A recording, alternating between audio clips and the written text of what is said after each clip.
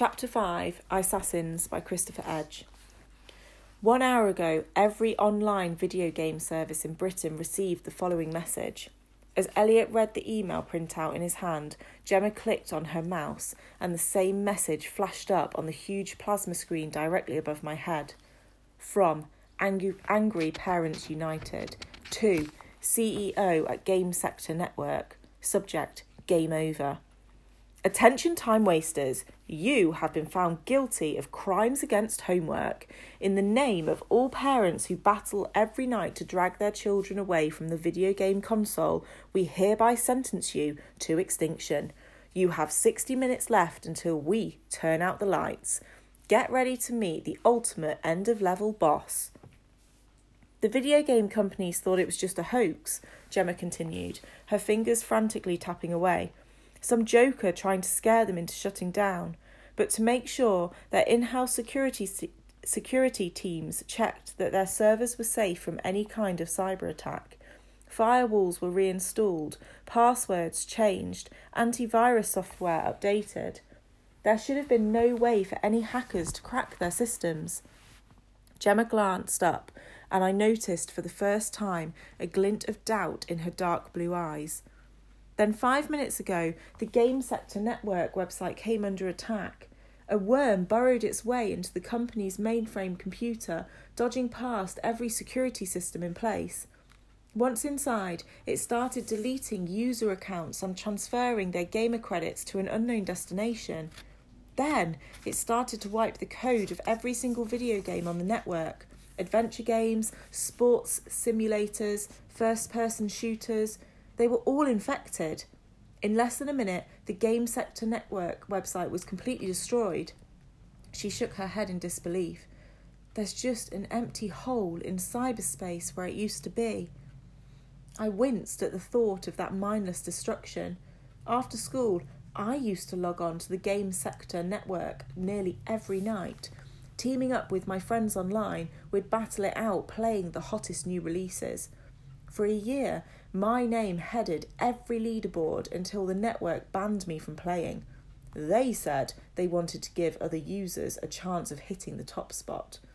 My face tightened into a scowl. Those were my gamer credits disappearing into the depths of cyberspace. The same worm is now attacking every online gaming service in Britain, Gemma continued. Their security systems are crumbling. If we don't stop it soon, the whole of the UK video game industry could go under. Gemma paused for a moment as if awaiting her orders. The clouds gathering across Elliot's face had darkened. His brow furrowed as he worked out their next move. Then, with a flurry of orders, he snapped into action. Gems, get me every online gaming service up on screen now. I'm already on it, she replied. With a click of her mouse, a complex grid of interconnected networks filled the huge plasma screen. Flickering routes and pathways pulsed between hubs of the gaming services. Each one showed the flow of online players around the system. Rez, Jimmy, Elliot barked. I want you to track down where those attacks are coming from. We need to cut this worm off at the source. Swiftly nodding their heads in unison, the twins bent over their laptops. Elliot turned towards Angela, who was wrenching off her headset with one hand as she typed furiously with the other. Angela, find out who's behind this. Run a full spectrum sweep of the elite monitoring system and all social networking feeds.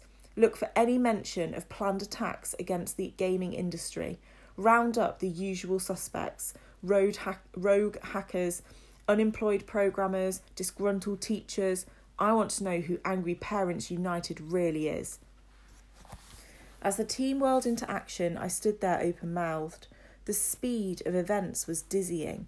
On the plasma screen overhead, the pulsing pathways began to turn from green to red.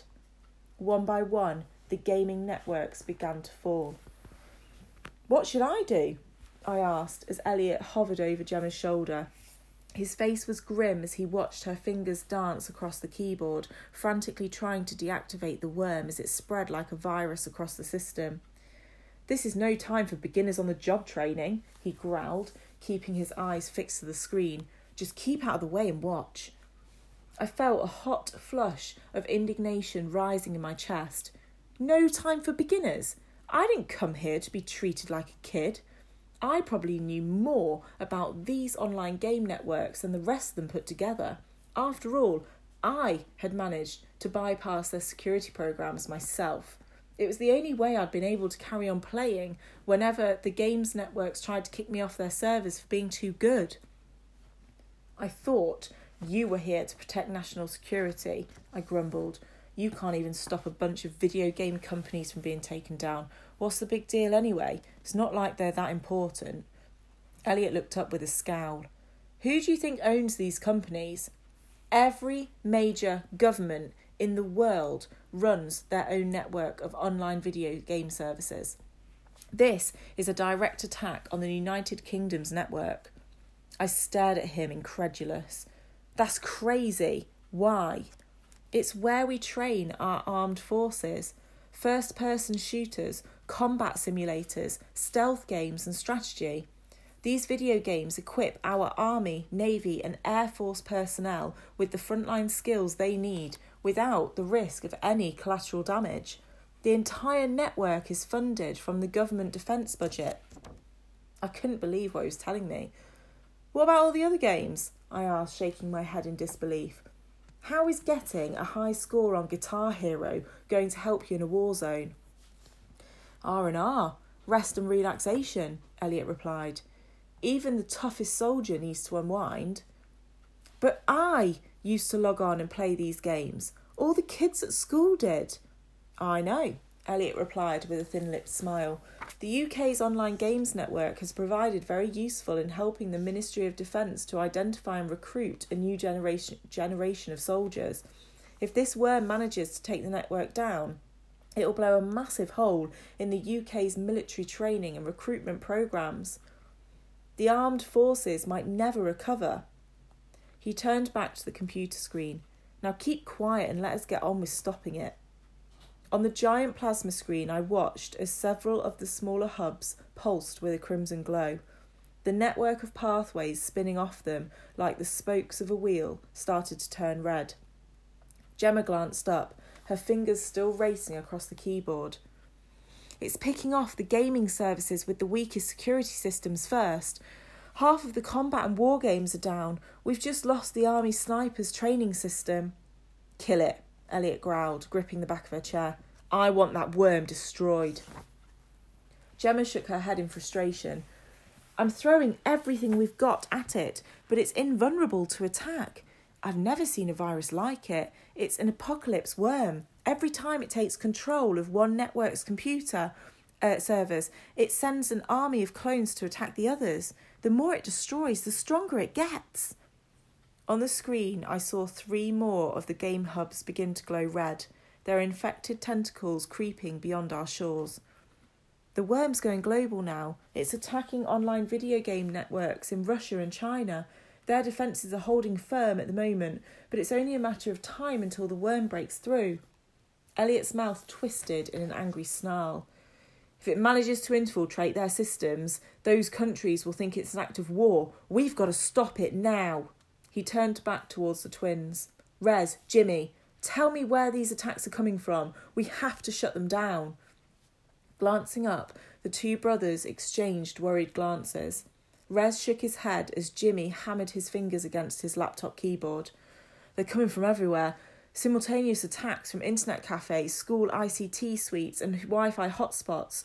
The worm's growing with every new attack. Now it's inside the system. There's no way to stop it spreading. We've only got a couple of minutes till it wipes the Russian and Chinese networks off the map. Rez's words hung in the air. 2 minutes until apocalypse.